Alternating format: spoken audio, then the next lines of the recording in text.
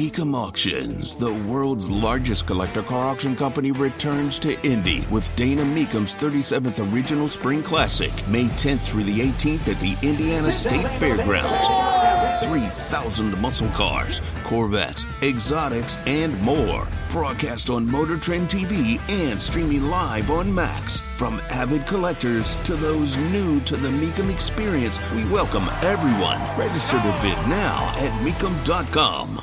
The Andy Moore Automotive Group hotline. We've been talking about a lot of fun, exciting things so far today, and one incredible bummer is the fact that we lost a legend in the history of Indiana basketball, really, from high school all the way through professional. And then after that, with the level of business acumen, relationships, personally built, just an incredibly gentle human being. George McGinnis passed away earlier today. And, you know, beyond talking about the Colts, which we'll get into in a second, Mike Chappell of CBS 4 and Fox 59 joins us. I know you've been a part of Central Indiana sports forever. There was, frankly, nobody like George McGinnis around here, and there hasn't been since. No, we got together with Jake Query was there. We got together Tuesday at IREA's. We always do, and, you know, for David Benner and Robin and all this. And then we started talking basketball, and we were using, you know, who were the four Mount Rushmores of Indiana basketball. And it was the first three are easy. It's George, you know, Oscar, and Larry Bird. And then you can argue until you're blue in the face on number four. But George was he could have been an everything tight end. As it turned out, we both graduated at the same time in '69. I think that's when George graduated. He was Mr. Basketball, and I was at Beech Grove, and we followed him sometimes. So in the tournament, we went, I think it was to Columbus, and they beat up on one of the Columbus schools was it George Faber and the other guy who was Newsom, Jerry Newsom, I think it was. But yeah, the thing that sticks with me, and it's incredible. Remember, he's Mr. Basketball, and they go down to Kentucky and they beat him. Whatever, and George had, I don't know, 20 and 12, whatever the number. And all the Kentucky players and the media were like, who is this guy? I thought this guy was, you know, really, really good. They come back to Indy, and he dropped like 54 and 30 on them. And, that's George McGinnis. So just a truly, truly amazing player. And he wasn't Dr. J. He wasn't quite that, but he and Dr. J were sort of the driving force back then, ABA, NBA, and all that. So it's whenever I was doing some Pacer stuff for the Star, whatever, or that would have been for like the Anderson paper. He was just accessible. You know, I've dealt with him in the past for whatever, you know, later on for whatever reasons, and he was always there. Just a great person. I know he's been through some difficult things, I think with his back or something. But when you lose guys like that, you know, like when you lose Slick or whatever, it just makes you sort of pause, and then you remember all the why he was who he was and the impact he had. And George was the one thing I remember again is what the star of the news. Somebody nicknamed him the Baby Bull, and he hated it. He thought it dehumanized him, but it was meant as praise.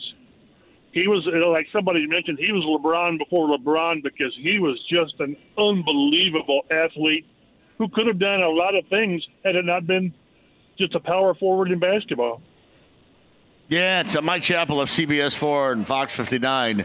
Talking today about the passing of George McGinnis, again reported, first released informationally by the Pacers late this morning, and we have been talking about that throughout the course of the afternoon as well. And, you know, you mentioned it professionally, ABA with the Pacers, that success, 1977 with Dr. J And the Sixers, they lose the NBA Finals to Portland, but still just an incredible season for him. And, ending up back with the Pacers. I think he closed out in Denver to close out his NBA career. But just an incredible guy and an incredible personality, too. I met him more than a handful of times, and nobody is nicer. I mean, just always just a really nice, engaging dude. It was funny. One of the things about him being, it always goes about the athleticism and how he was put together. He would go through tennis shoes.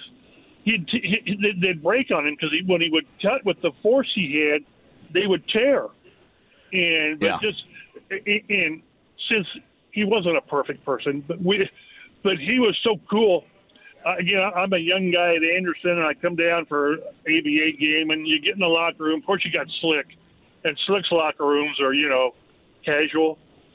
And you go up to George, and he's on like his third beer, and probably he's a half a pack into the cigarettes. And this is an elite player who was able to do things that very few people could do. But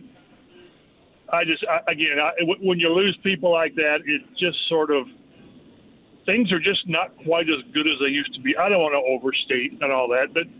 The world was better with George McGinnis in it.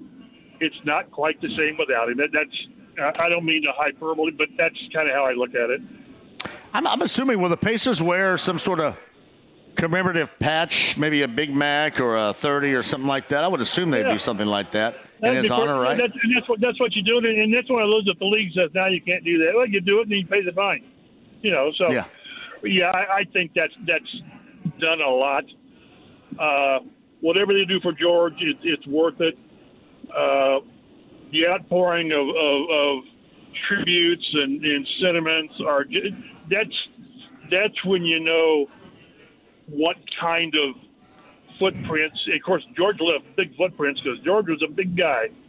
But when you get that, it just tells you the impact and the enormity of what you did. And it's always good to see when people, we've talked about is the great athleticism of what he could do. But then you always say, but man, he was such a great guy. He always had time for you. He was always pleasant. And that's where it's, we both know a lot of athletes who are not so much away from the field. This guy was the total package. And, best wishes to his family and dealing with it. But my goodness, he was a special person and a special player. It's Mike Chappell of CBS 4 and Fox 59 on the Andy Moore Automotive Group hotline. And again, our thoughts going out to George's family and, of course, the Pacers on that incredible loss of earlier today. Moving on now, get the Colts and the Steelers coming up on Saturday. And like we all thought earlier this week, no return for Braden Smith and no return for Jonathan Taylor. And I brought this up a couple of different times. And I know how people feel. I think there's any disappointment at all that Taylor chose to go with the surgery and not try to play this thing out? I'm not sure that it'd help a great deal. I guess him being a game-breaking player, you can suggest it could. But is there any disappointment, you think, over there because that was the choice and the missing of the time? I don't think so, just because you say, well, it's just a thumb. Well, yeah, the guy carries the football. I remember when Marshall Faulk had a dislocated toe, and people said, well, you can't play with that? No. So I think not.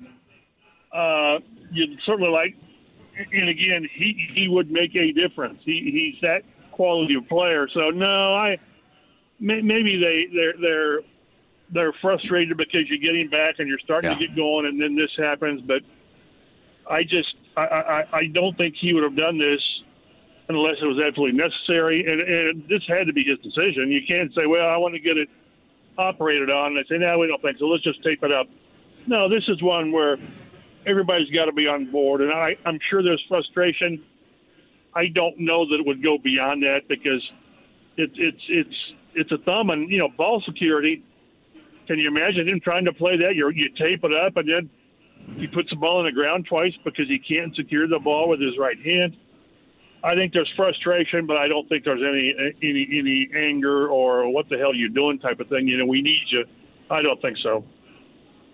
So must win against the Steelers coming up on Saturday, and coming off that disappointment, flatly, Cincinnati, even with a backup quarterback, was a much better team than they had played and beaten during that win streak. But what do you think about this Steeler team, mostly limping in here, but certainly getting somebody of significance back? Talking about T.J. Watt and T.J. Watt versus Jake Freeland a lot. Is that your anticipation for Saturday afternoon at Lucas Oil Stadium? Yeah, they also get Alex Highsmith back there, so their top two edge rushers are playing. And this is one where if I'm the Colts, you know he's going to make 2 or 3 or 4 plays. Because he's that good. It's not that he's that much better than your guy, although he might be, but you want bad plays to be a sack and a 4-yard loss, and not a sack fumble, a sack scoop and score. Because I tell you, the Steelers' offense is historically bad. I saw a stat from one of these ESPN things or whatever, or Next Gen, whatever.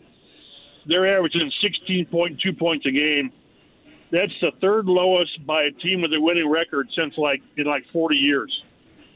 So if that's the case and they're on their backup, don't give an awful offense a short field with a sack fumble or points. So you know he's going to make plays, but just don't make them game changing. And then you just kind of solid up your game. Make your kicks. Quit having penalties on Zach Moss's 10-yard touchdown run. Although that was a bogus holding call on Quentin Nelson. But it's there for him. You've been using this must win for the last 10 years, and this one I tell you, it is. This is. I kind of think this is an elimination game. I think certainly there's a path for the Colts to get there by losing with the schedule as Atlanta, the Raiders, and Houston. But think if they find a way to have won in Cincinnati, they're tied for first in the division. So you just can't say, but everybody else lost too. Well, you only got 4 games left. You can't keep kicking the can down the street and say, we'll make up for that next week, because before long there won't be more next weeks. So the silver lining is it's still there. I think if they go 3-1, they probably get in. And I could see them going 4-0, and I could see them not doing that, because they make it hard to have trust in the offense, in the pass rush, in the secondary. So when you're playing a substandard schedule and a backup quarterback, do better than you did last week in Cincinnati. So Mike Chappell of CBS 4 and Fox 59, Whiskey Business, and we're on a Larceny Bourbon Locks, Luna Azul Tequila Shots Thursday.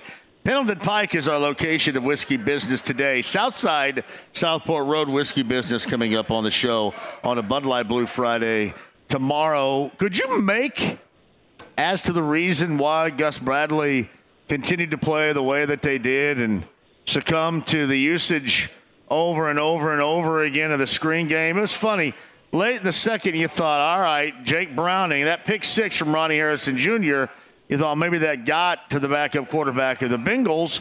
They go to the half tied, and the Bengals come right back out and reestablish what they were doing with that screen game, and the Colts just couldn't do anything to it. What'd you make of the defensive effort both from the coaching staff and the personnel this past Sunday?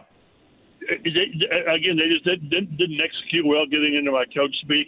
And on the first one, the 54-yard touchdown, probably should have called a block in the back against Kenny Moore, so it would have been a nothing. But giving up 3 plays for 20-some yards, it's just crippling.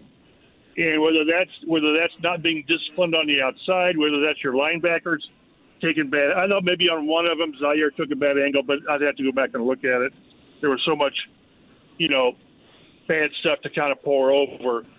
But that just shows you how 3 plays. You never know, but 3 plays really, really crippled this defense. These guys aren't good enough to do that. They aren't good enough to have Bernhard Raimann, who I wrote about today on our website. that was his worst game of the year by far, and these guys aren't good enough to overcome that. It's crazy how all season they've kind of been getting by the old complimentary football. Everybody's doing something to help it. Well, that game, everybody did something to lose it. I thought Gardner Minshew, as much as we and I have been critical of him, he really didn't have all that much to do with those guys getting punked in Cincinnati.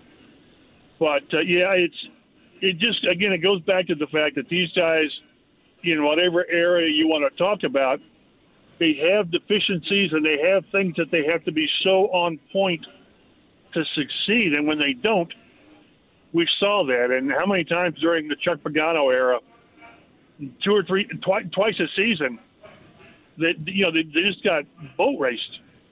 And fortunately for this team, somehow that's not been the case. Every team has a clunker. But let's not forget Denver gave up 70 for crying out loud to Miami, and right now they're playing pretty well. So it's the old cliche about, boy, you picked a bad time to have a bad game. And the schedule does not afford you to have another bad game.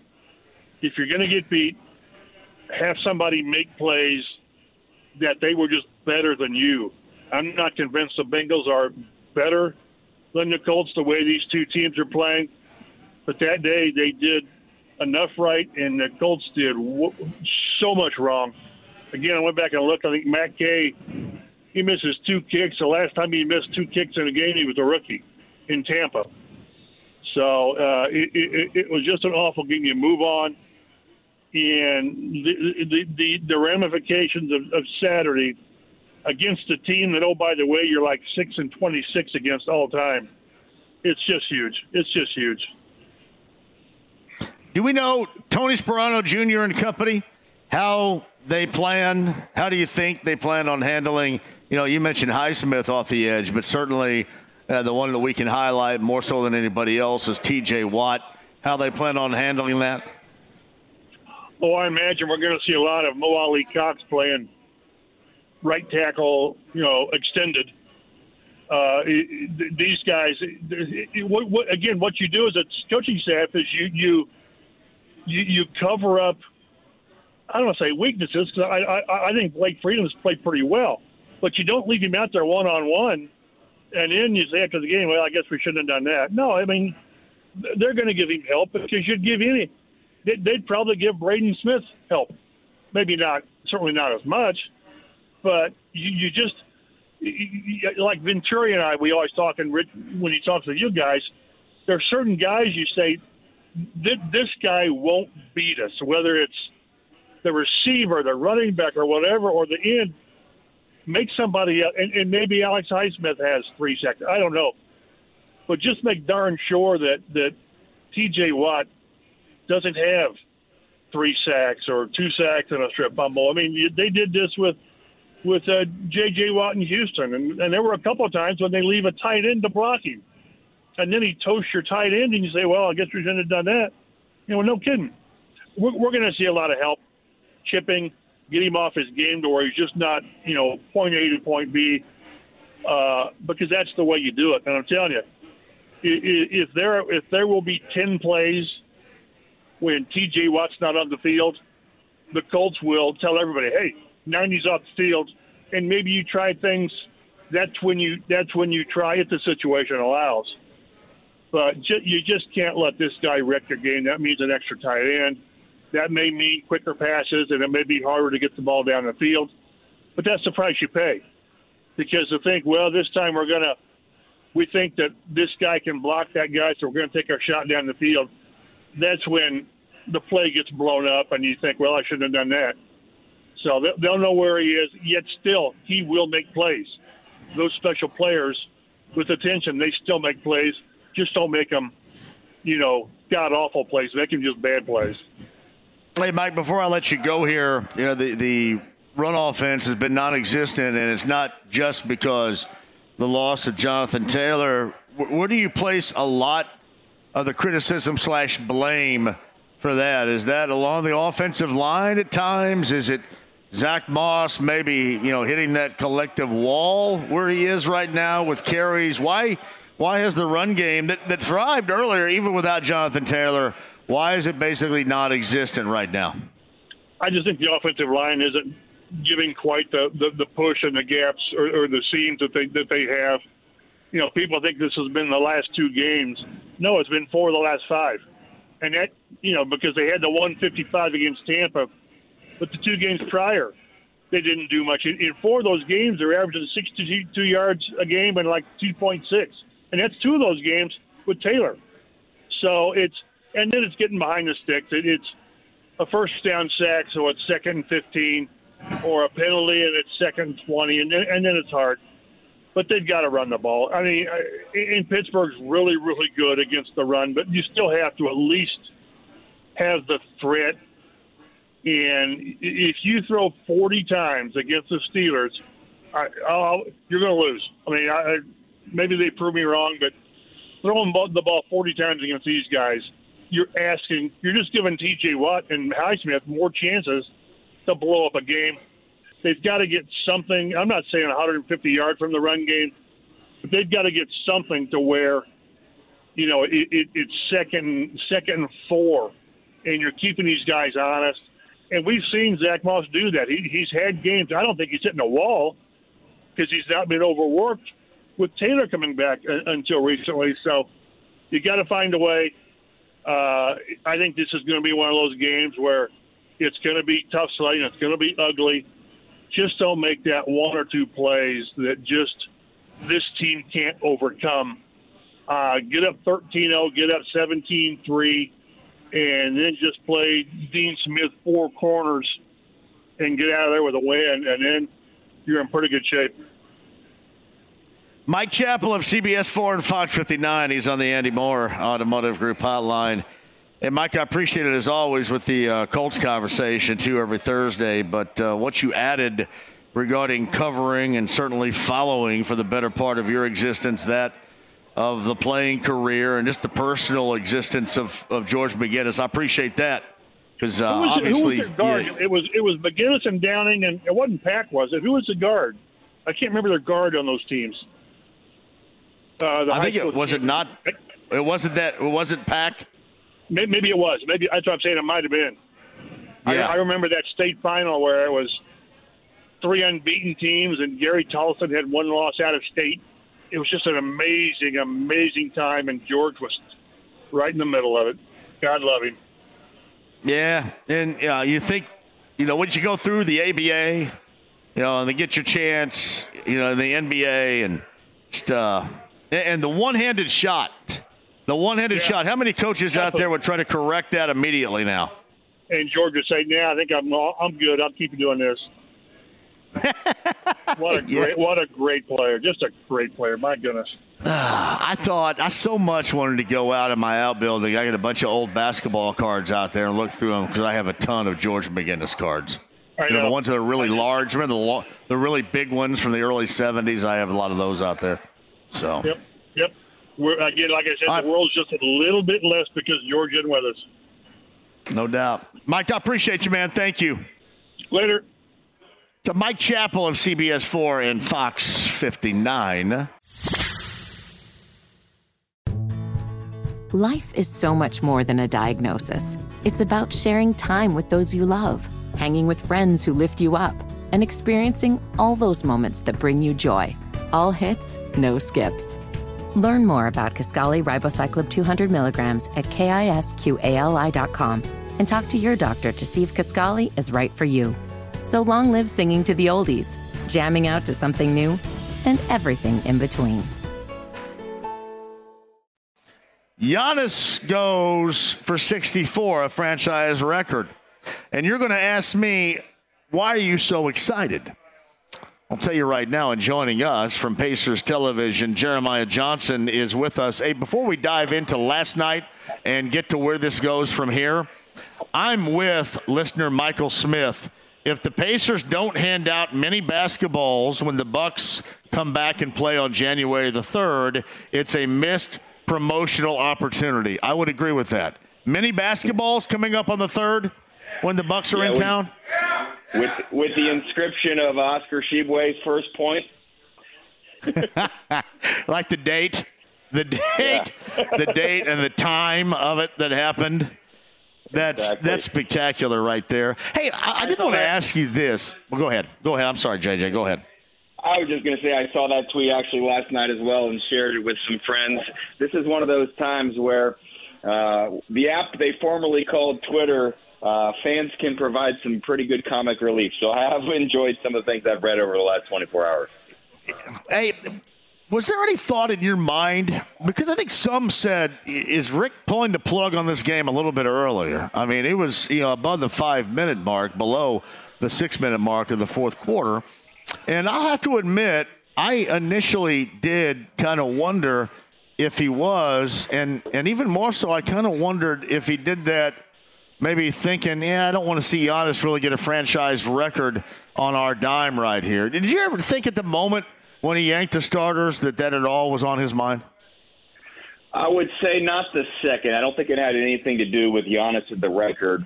I think the reason was probably big picture in mind and with where this team has been over the last couple weeks, and to simply not put any unnecessary tread on the tires, if you will. Let those guys get a little bit of rest. Yeah. And also let some of the youngsters get some game opportunity, knowing there would probably still be a couple of minutes that they would play against the Bucks' best players, but also not just give them the final 90 seconds of a game, but let them go out, work up a sweat, get some real NBA action, because they sit there and watch a lot of the time.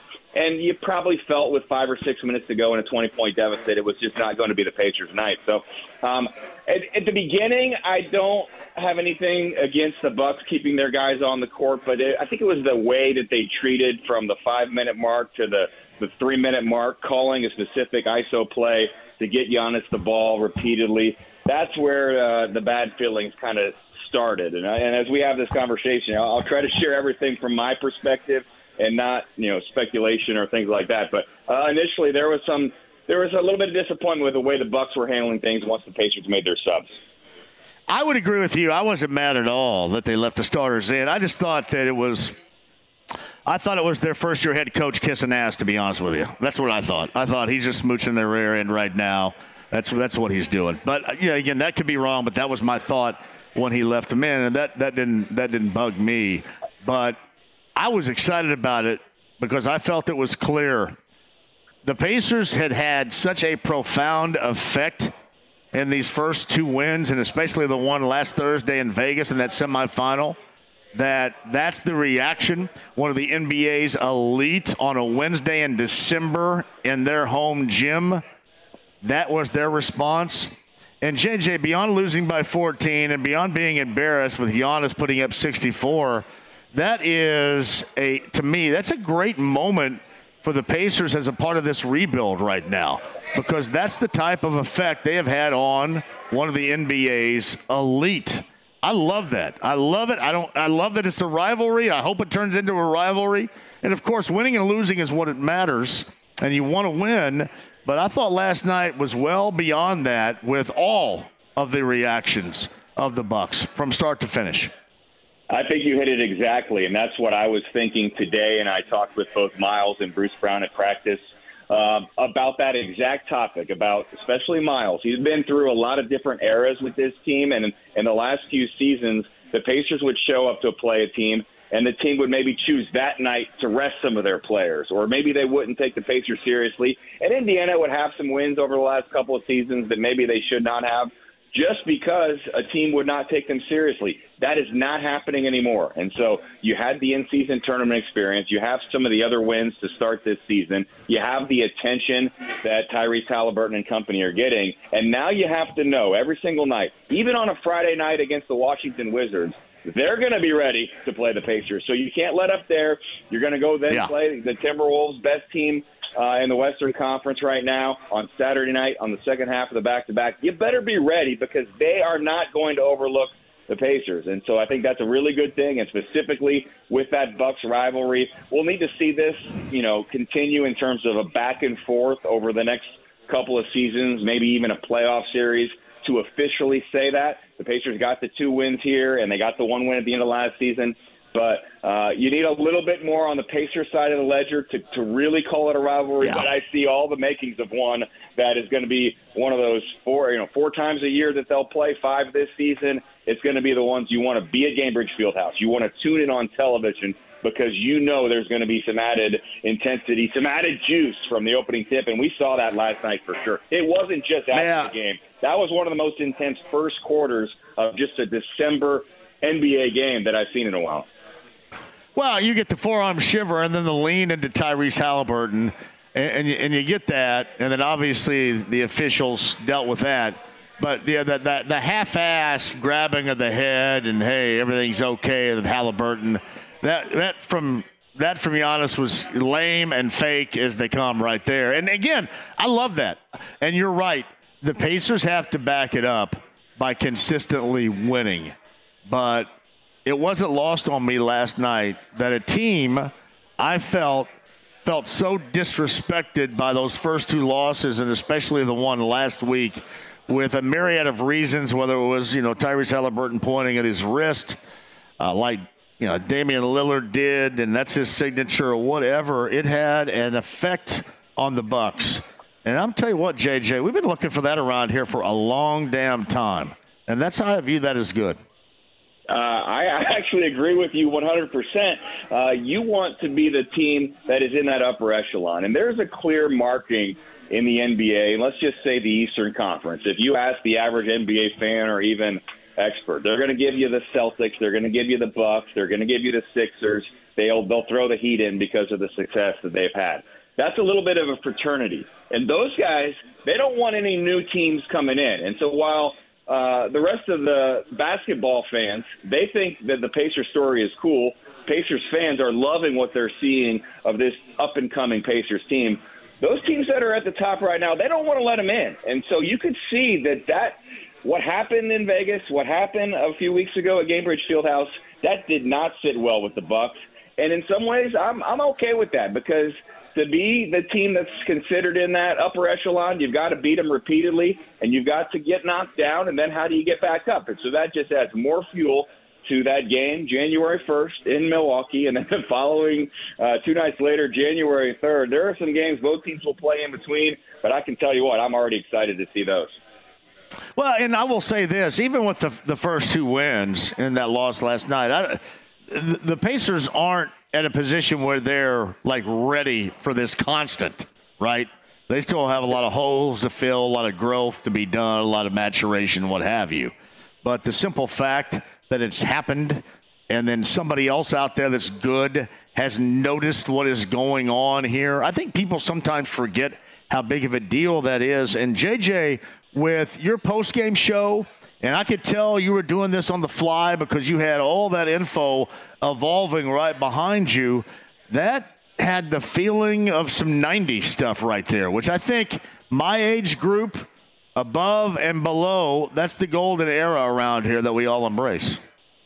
Yeah, I mean, you think about Pacers-Knicks when you think about the 90s and some of those rivalries, and I have no idea what it was like to broadcast some of those games, but it was an intense couple of minutes, knowing that the game broadcast was going to wrap up, seeing what happened on the court, a little bit of frustration between staffs, and then to see Giannis run out to the tunnel. I tried to observe what I could, but it was really tough in the 60 seconds or so between the players going back to the tunnel and then me having to stand on the court and try to at least show the fans what we had and let them know this wasn't your average post-game scene. I mean, so many times it's handshakes and high fives and you wrap up the night and you show the three-pointers and the dunks. This was completely different. There weren't a lot of those happy moments between the two teams, and obviously people have seen some of the footage as well. So it was a little bit unusual that nothing can prepare you for that, and to have that first segment just by myself, some people said catch your breath,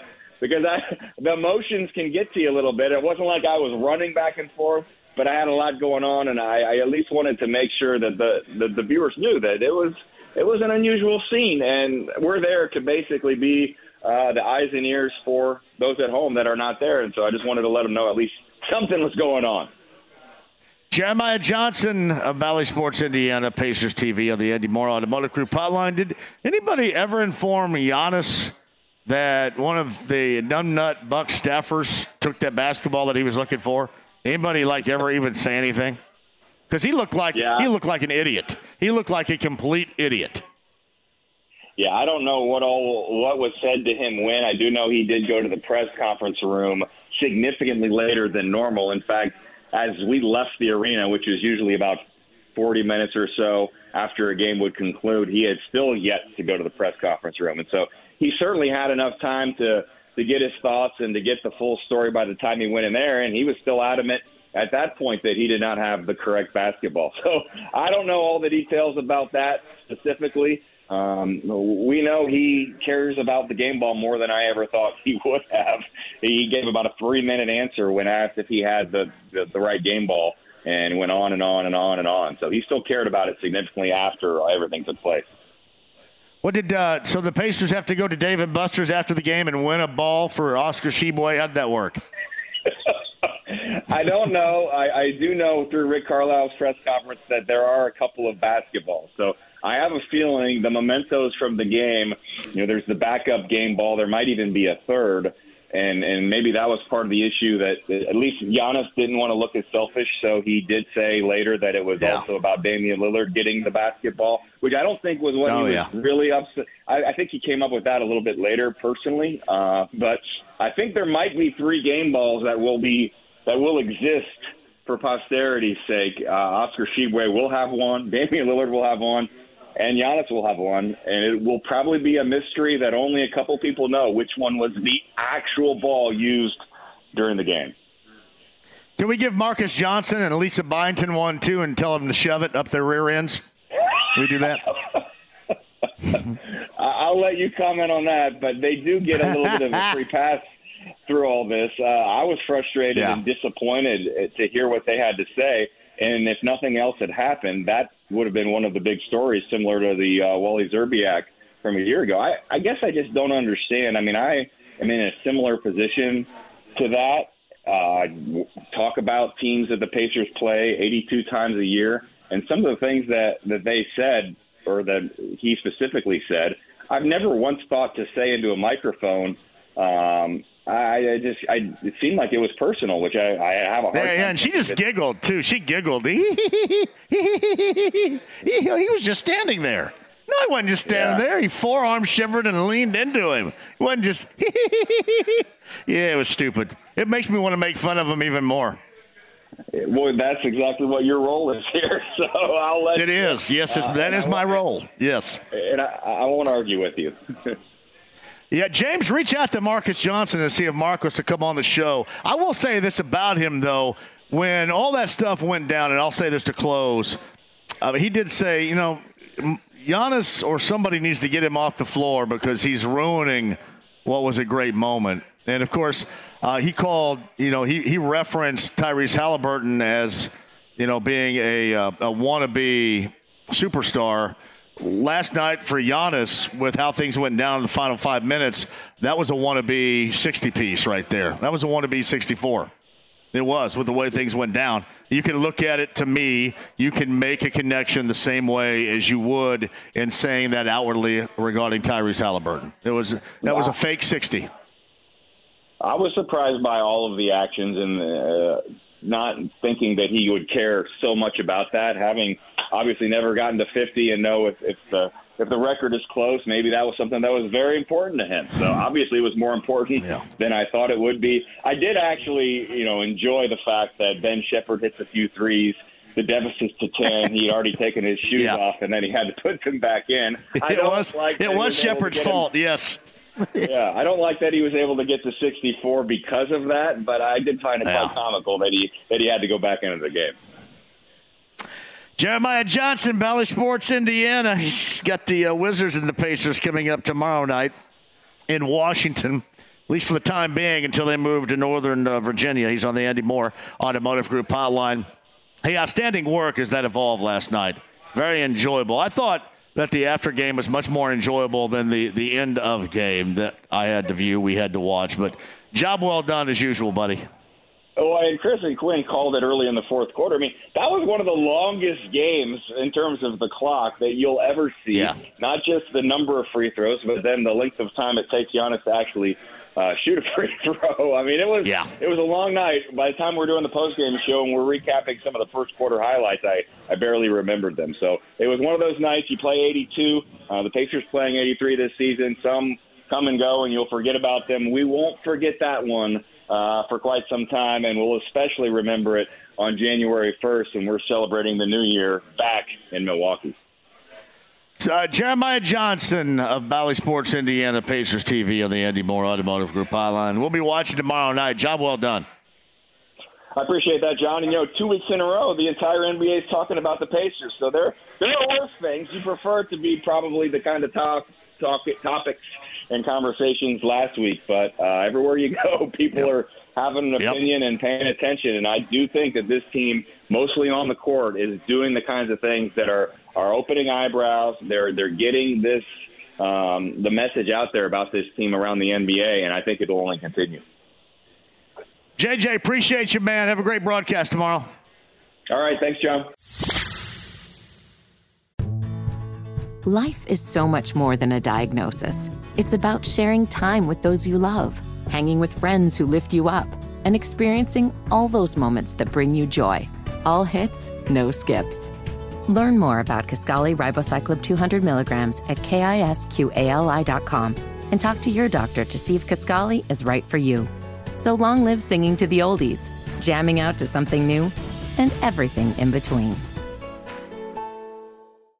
It's the Andy Moore Automotive Group hotline. That's why it works. Evan Sidery, Forbes, NBA coverage, got his own column on Substack, joins us. I tried to explain in the best way I could, Evan, about how regardless of the final score, regardless of giving up 64, those are both tremendously bad.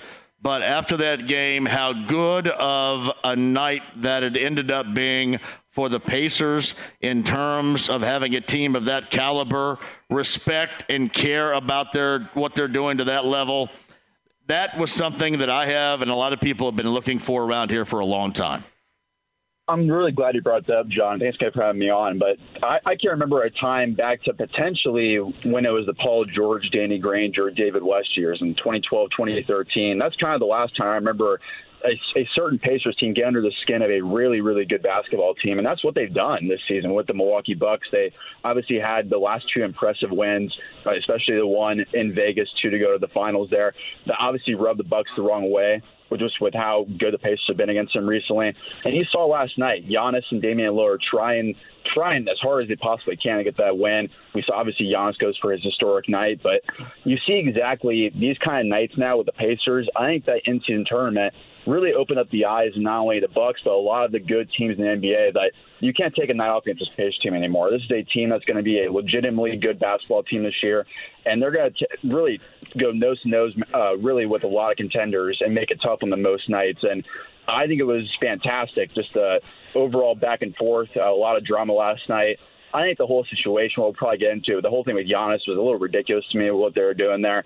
But I think it just goes to show you that the Pacers are really getting under the skin of a couple good teams here, and that's a positive thing, to be honest.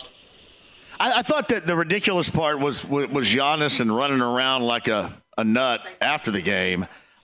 People, and I could understand why if you're a Pacer fan, because they left the starters in as long as they did. That stuff, I try not to let that bother me, because then down the road, you're going to have somebody that's going to end up like Buddy Hield did the week before last, shot a 3 or something like that. And, did that, and everybody – was that against Boston? I think it was, and scored late and, going against what is the unwritten rule of NBA protocol or whatever. That's going to end up being brought up, or something like that's going to end up occurring. But that didn't bug me last night, again, as much as the reaction. And you could just tell that the Bucks, for whatever reason, had enough of the Pacers. And, Evan, that was from the start to finish. That was from the beginning with the forearm and the lean into purposely Tyrese Halliburton by Giannis, to what went down with Portis acting all crazy. And then the end of it, it's the effect the Pacers have had on one of the Eastern Conference's elite, and I love it. I absolutely love it too, John. And like you mentioned, I think it's the Isaiah Jackson, Bobby Portis moment where he forearmed him and got his nose bloodied up. And I think that Tyrese Halliburton, Giannis moment, I think those happened a couple minutes apart from each other. Like they really kind of just crescendoed the first half there, and then we see the Pacers keep fighting back, and obviously Giannis and them keep putting their foot on the gas until late. But I think this is a fun time where I think the Pacers might have a legit rivalry now. It's been a while since I've said you might have legit bad blood with a team, but I think the Pacers and Bucks have a fantastic chance of making this a legit rivalry in their own division, which hasn't been a real thing for the Pacers in a very long time. So I think this is all positive for them. Obviously, it was a tough loss last night, and I think it's just fair to say, John, that Giannis just kind of owns this team. He's averaging 40 points per game against the Pacers for the last 10 games. Like he's going to do whatever he wants against this team, and it's really all about stopping anyone else except Giannis. But I think it's just a positive thing long term where this Pacers team now looks legitimate, and I think now they got the attention of the Bucks and a lot of the rest of the teams in the Eastern Conference where they're going to probably be a top 6 seed if they play their cards right. They're going to be a very, very tough out in the postseason. Hey, Evan Sidery joins us when all this after-party stuff fades here, and you're right. We get back to the fact that the Pacers struggle defensively and can't stop Giannis. I mean, really, they stopped him last week. He scored 37, and that was viewed as a good thing in that win in that semifinal out in Las Vegas. They added James Johnson today. I thought that was maybe more, maybe I'm wrong about that, a coincidence than it was bringing in somebody off the bench that you feel would be protective because, I mean, hell, you have to be in the game to do that, and he rarely, if ever, would be in the game in the first place. But what else are we looking at? Are we looking at anything beyond additions to this team, what I talked about with Bobby Marks yesterday, or any other the garden variety of rumors that we have heard around here the past couple of weeks? Yeah, if you're looking for someone to defend a Giannis or a Jason Tatum, a Jimmy Butler type, where we've seen for 5, 6, 7 years now, the Pacers can't guard those types of wing players. And to especially be a good competitive team in the NBA and make a deep postseason run, you have to stop the most important position on the court, which is a scoring wing. And the Pacers just quite simply can't do that right now. And if you want to go out and get someone, James Johnson, I think is more veteran leadership. Like you said, I have very ironic timing on their part, but a really good veteran in the locker room. He's a no-nonsense guy, hard hat, lunch pail type of player. We've seen his leadership the last 18 months in Indiana, and now you get him back in the fold. I think it's just a good veteran to have within that locker room as they continue to move forward here. But I think you're looking for a potential wing stopper. I think if you're looking long-term, maybe it's Jarris Walker in 2 or 3 years. But with the way this team's playing, John, I think that's outside the roster where they're going to find that guy, whether it be Pascal Siakam or OG Anunoby in Toronto or someone else. It's going to have to be probably another big trade where they go out and get a 3 or 4 type of wing, and that's the guy they put on Giannis. That's the guy they put on Jason Tatum. I think they don't have that current answer on the roster unless they truly believe in Jarris Walker, and right now it's hard to see Jarris Walker's development when he's not getting many minutes. Evan Sidery of Forbes NBA coverage has his own column, Substack at Substack.com. He does join us. You know, I'd mentioned this, and I think you were trying to answer, but we couldn't hear you. You know, besides, you know, the Toronto players, whether it's Anunoby or Siakam, is there anything else mentioned out there that the Pacers may end up doing? And we also should make sure that everybody's reminded that James Johnson, the longtime NBA veteran, was signed by the Pacers earlier today, which I don't know if that's, you know, something that you can – attribute to what happened last night or just an extreme coincidence, but whatever the case, an interesting signing for the Pacers today. Yeah, certainly so. And James Johnson, more so ironic timing last night, John, after what happened there with Giannis and Bobby Portis and everything. But now I have a very hard time seeing Giannis and Bobby Portis going at a lot of Pacers players if James Johnson is now on this roster because he's a black belt. He's known as one of the more intimidating players in the NBA. So that's a good little counter move by the Pacers they did today, signing James Johnson for what happened there. But I do think if you're looking for an outside enforcer to come in here and kind of be your wing defender, like we mentioned earlier, probably one of the 2 Toronto guys in Pascal Siakam and OG Anunoby. And then when you think outside of that, there's really not many defense-first guys that could be potentially available. You can see Kyle Kuzma in Washington, but he's more so of a scorer. So Lauri Markkanen would be a really, really good fit offensively, but defensively, he certainly isn't that kind of player. Maybe Alex Caruso in Chicago. I know the Bulls are going to be probably blowing that up here soon with Zach LaVine and DeMar DeRozan. Maybe Caruso could come in here and be a lockdown guard off the bench to put next to TJ McConnell and Andrew Nembhard. That could be a really intriguing fit, in my opinion. I think if you're looking as far as a guy can come in here and defend the likes of the best wings in the East, and Jimmy Butler, Jason Tatum, Giannis. I think you probably have to go toward Toronto and try to get one of Siakam or Anunoby. I think Anunoby definitely is a lot better defender than Pascal Siakam. Siakam gives you a lot more on the offensive end. But I would definitely look towards Toronto here in the next couple months here and see if they can get a deal done. Evan Sidery, a couple more things. We have him back here for the 3 o'clock hour. We had some phone difficulties there, but we are locked and loaded and loud and clear right now.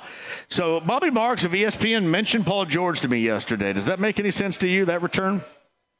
Yeah, I think it does actually a little bit. And this is something we maybe talked about in the summer, because when you look at this a little further, that Clippers team, they're doing fantastic right now. They got off to a really slow start with James Harden after that trade happened, but James Harden now is really settled into his role for the Clippers, and they've been fantastic. That starting lineup has been so far.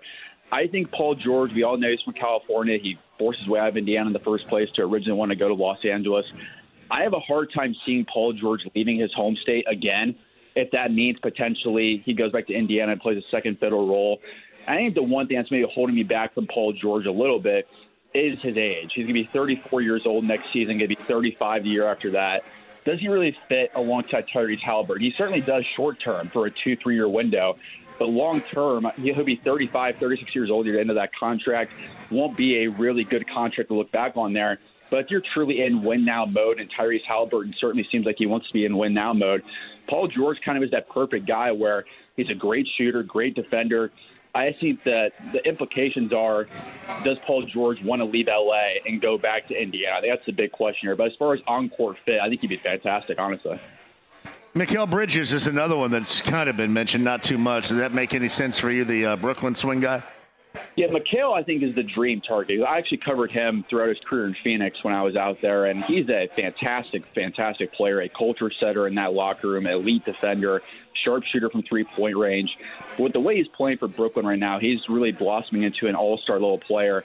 I have a hard time seeing Brooklyn ever trading Mikal Bridges unless it's truly for a superstar level player in return. I have a hard time seeing them ever selling off on Mikal Bridges, so to say. So I'd probably say it's a lower chance on Mikal Bridges. I think one name that could make some sense this summer, if they do kind of sputter here a little bit and they continue to not really make that huge leap forward like many teams expected to, it's New Orleans with Brandon Ingram. I think it's a really intriguing name to watch out for this summer is Brandon Ingram. He's 26 years old. He's right in that timeline age of this team. He's a 25-point-per-game scorer, all-star level player. I think he'd be a fantastic fit next to Tyrese Halliburton on the wing there. Defensively is a serious question for Brandon Ingram, but if you want to add in a true star-level number 2 option, there might not be a lot of better options out there than Brandon Ingram if you could get him with Tyrese Halliburton.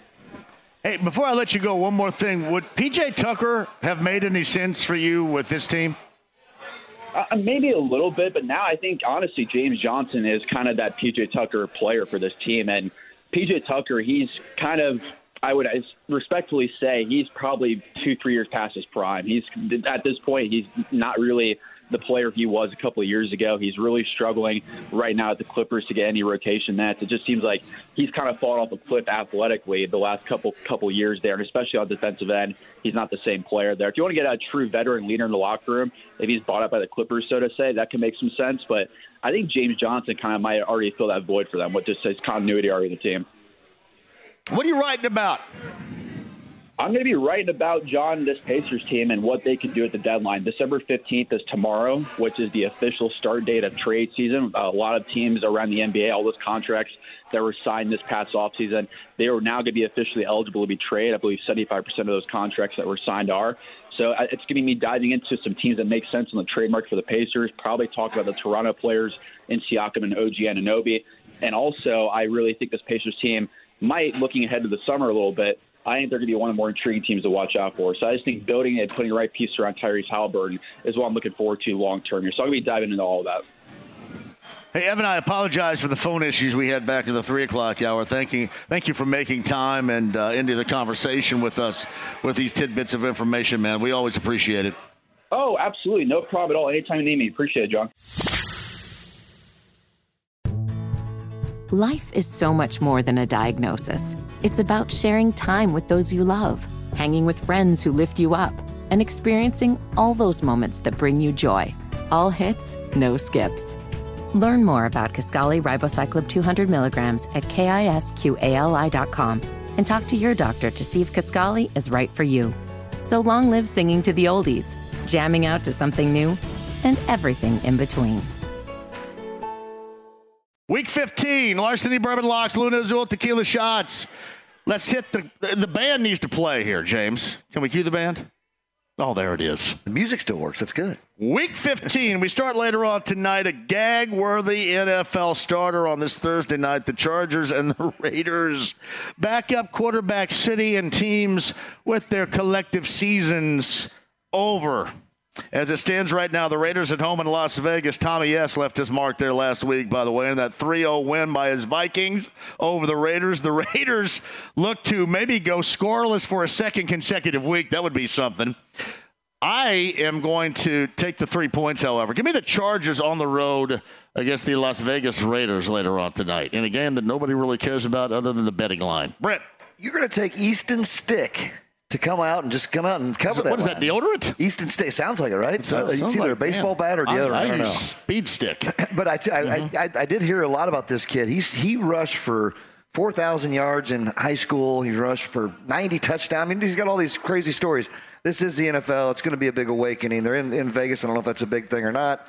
But again, you're right. There's going to be a very odd, low-scoring game. I'm going to take the home team that not get shut out again 3-0. I look for the Raiders to win this one 6-0. What do you got over there, Mike? Can I preface this by saying I'm horrible at gambling? You'll probably go 16-0. I'm not very literary, though, Mike. I may not understand. So I'm just going with O'Connell. And O'Connell's playing, right? Yep. All right. I'm going with them. I like it. Hey, might as well. What the hell? I mean, again, all it is betting on a Thursday night in the NFL. Hey, Falcons and the Panthers coming up this weekend. It's the Falcons 3-point favorites. By the way, Atlanta looms on the Colts schedule here in the month of December. I'm going to go ahead and lay the 3. Give me the Falcons on the road in Charlotte. Brent Halverson.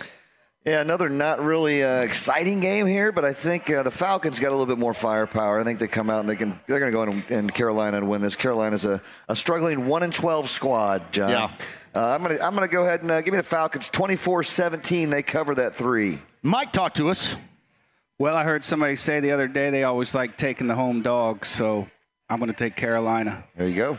All right, I don't know about this, but might Jake Browning maybe find himself as a starter in the NFL next year? Now, again, the Colts were just awful defensively. Hey, here's the screen game. We're not going to stop it. And basically the Bengals did that the entirety of the game and got the win over the Colts last week. They still have weapons, and that is going to be the difference. And the difference in the backup quarterback and the difference in the game coming up on Sunday. They get the Vikings in Cincinnati, lay the 3, and give me the Bengals again, which is bad news for Tommy S. and the Colts fans out there. Brent.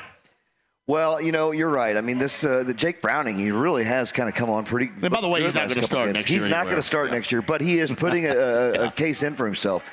His bubble is likely not to burst like Josh Dobbs did. Right. Josh Dobbs over the last 3-4 weeks has not looked pretty at all. Tommy, I'm sorry I'm going to get against your team here. I'm going to take Houday. Give me the Bengals. I'll lay the 3 at home. Are you going to the game? No. All right. He said, I had enough of that crap last week in Vegas. Cincy -3 for me, John. What do you got, Mike?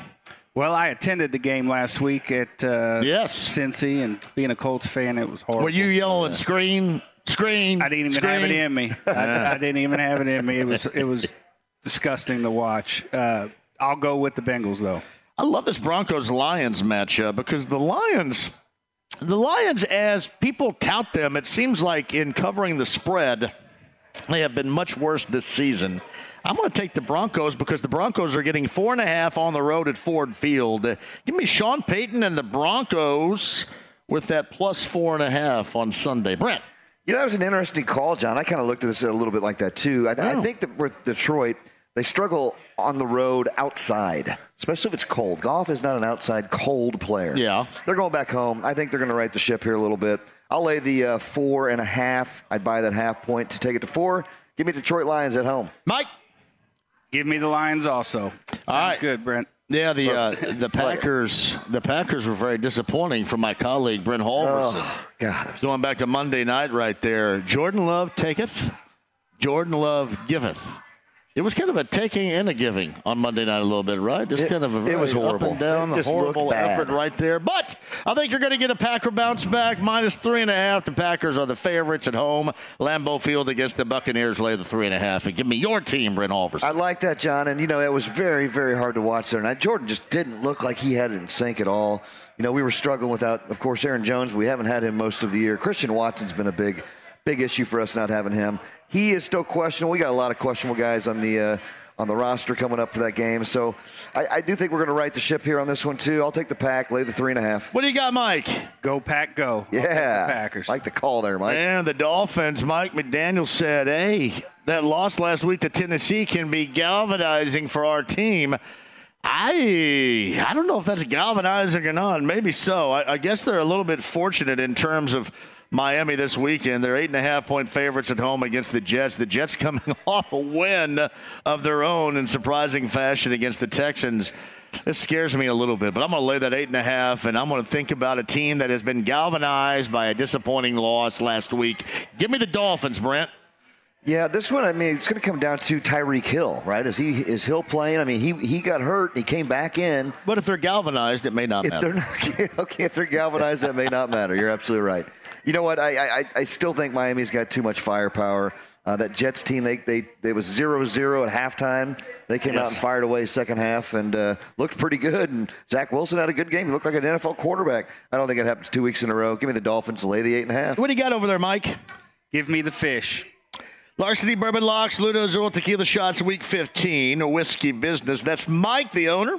Brent Halverson, JMV here with our selections. The Giants, DeVito, and not Danny, but Tommy and his entire family. It was like they were trying to make this thing out to be an episode of The Sopranos, if you remember, this past week. But, man, the Giants did get it done against Brent Halverson's Packers.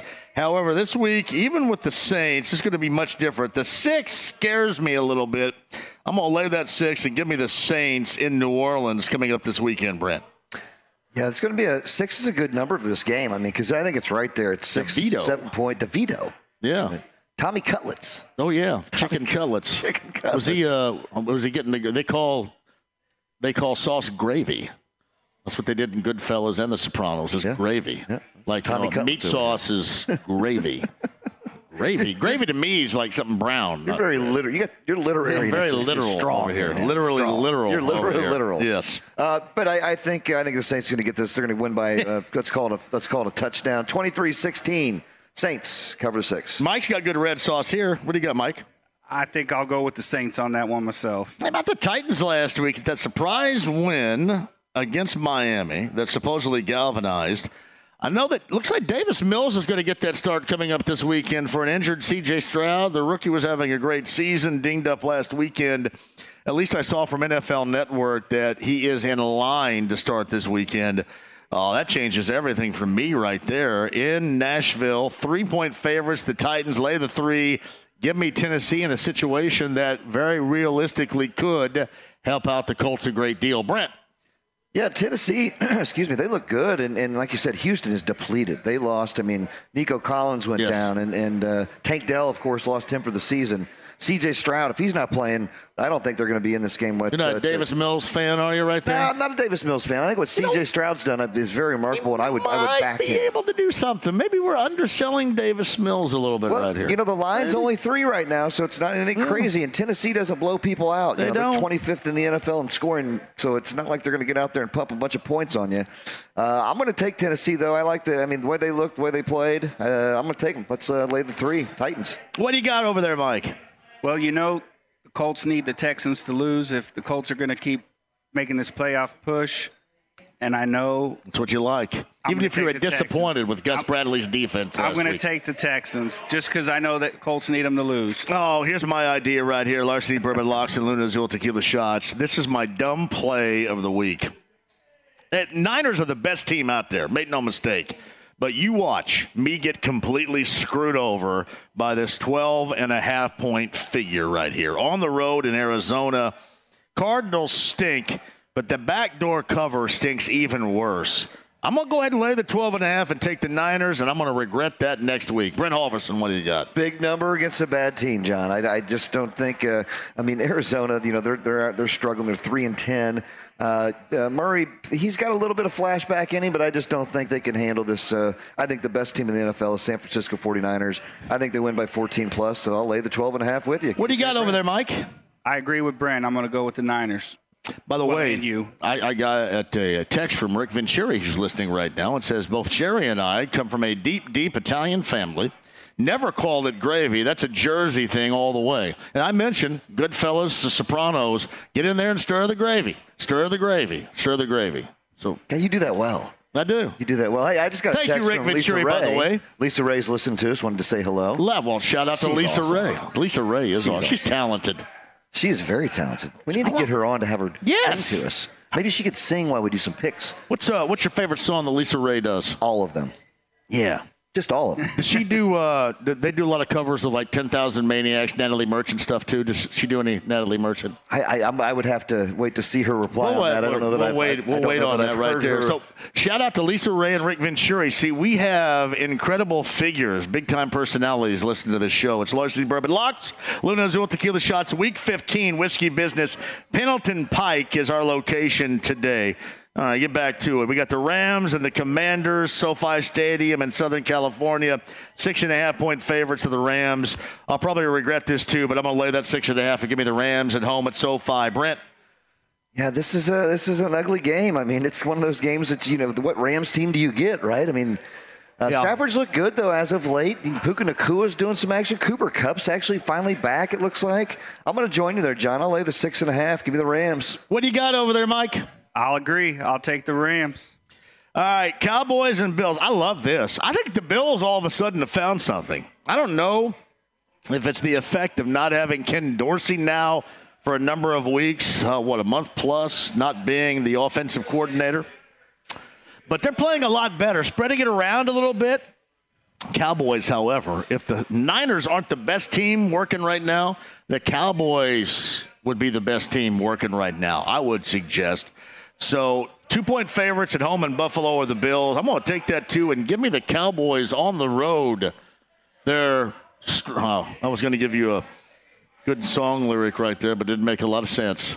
Well, let's move on then. I'll take I'm long and I'm strong and I'm down to get the friction on. Do you know what song that is? Yes, I do. Baby Got Back. That's it, yeah. I'm long and I'm strong. It has really nothing to do with this whatsoever. So, but your knowledge. I regret saying it. Literal, I do. I regret saying it. Right. What do you got? Hey, this game right here, this is the one that I think the biggest on the slate, right? We saw Buffalo go into Kansas City and win last week. Again, controversial there towards the end. But Dallas Cowboys, they're playing some of the best ball out there. They're right up there. I mean, this NFC is going to be just a great thing to watch come playoff time. I think Dallas goes in there and gets this win. They're going to get your +2. I'd buy the point, get them +3 because it could be a field goal game. I'd look to see more of a shootout, though, but I'm going to take Dallas with you. What do you got, Mike? I think I'm going to go Hoyle on that. I'm going Buffalo Bills. I think they need it. They need it. Buffalo definitely no needs question. it to stay in it, and the Colts don't want to see Buffalo get back in it. So that's one thing. I don't know if Dallas is going to go up there. It's going to be cold in Buffalo. Bad weather. It is Buffalo, right? I don't know what the weather's supposed to be. I think they're going to crush them, actually. All right, Eagles and Seahawks. I can't lie, and I have nothing against him, but I think it's kind of funny when Nick Sirianni whines and kind of cries around. However, that won't be this weekend. They're 3.5-point favorites. Philly on the road in Seattle. Lay the 3.5, and there's going to be a smiling, not crying Nick Sirianni after this Week 15 matchup, Brent. Yeah, they've got some things to work out and get. They have to right their ship, as we say. And Seattle, they've lost 4 in a row.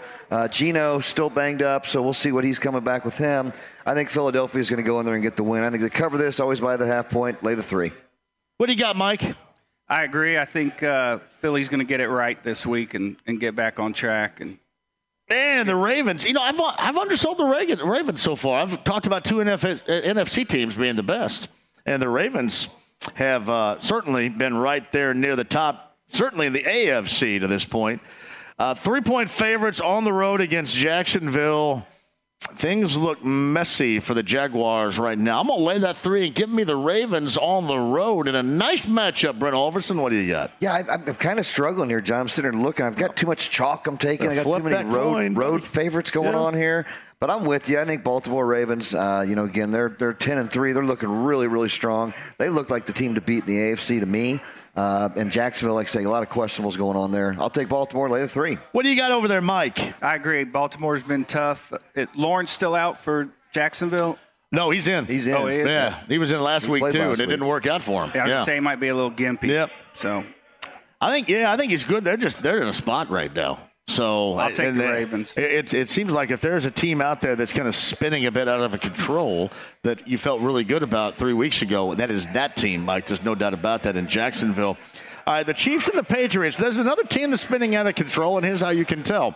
You can tell the season's not going according to what they thought when everybody collectively starts crying and whining over something that was blatantly obvious, and that was the offsides on Kadarius Toney that ended up taking away a scoring play that, by the way, was a spectacular play call and a design, but it took it away nonetheless.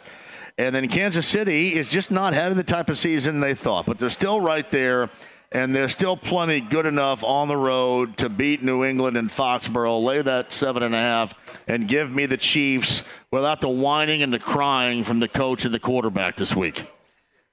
This is one of those games. It's scary, right? That hook, that 7.5, that hook is on there. Kansas City, they've lost the last 2 games in a row. You got to think they're going to get this one right, but the Patriots, they're battling for Belichick's life right now, apparently. But they came out and looked good last week for an ugly game. They came out and fired away. I can't go against Mahomes. They don't lose 3 in a row. If they're going to cover, that's at half point. Again, buy it, take it to 7, look for the push. Kansas City, give me Kansas City on the road. What do you got over there, Mike? I'm going to have to agree with that also. I don't think the Chiefs lose 3 in a row, and I don't care for Belichick, so I hope he takes it. Larceny Bourbon Locks and Luna Azul Tequila Shots. Our final for week number 15 will be the one on Saturday, and that is a must-win for the Colts. I understand this fully. The Colts aren't, simply put, good enough for me to be able to say, you've got to control and you got to do. I understand that. They're just not good enough. But in their home environment against this Steelers team, even with a cleared from concussion protocol TJ Watt, and you better have enough. See, 2 weeks ago we went from, hey, this is a really nice story and nobody ever thought it was going to be this way, to start having some expectations. And mind you, I completely understand why you lose to Cincinnati on the road, but defensively it was a joke. I will not understand if you lose to the Steelers in that fashion at home on Saturday, when you know, and everybody knows what is all on the line, and then you factor in that the Steelers suck.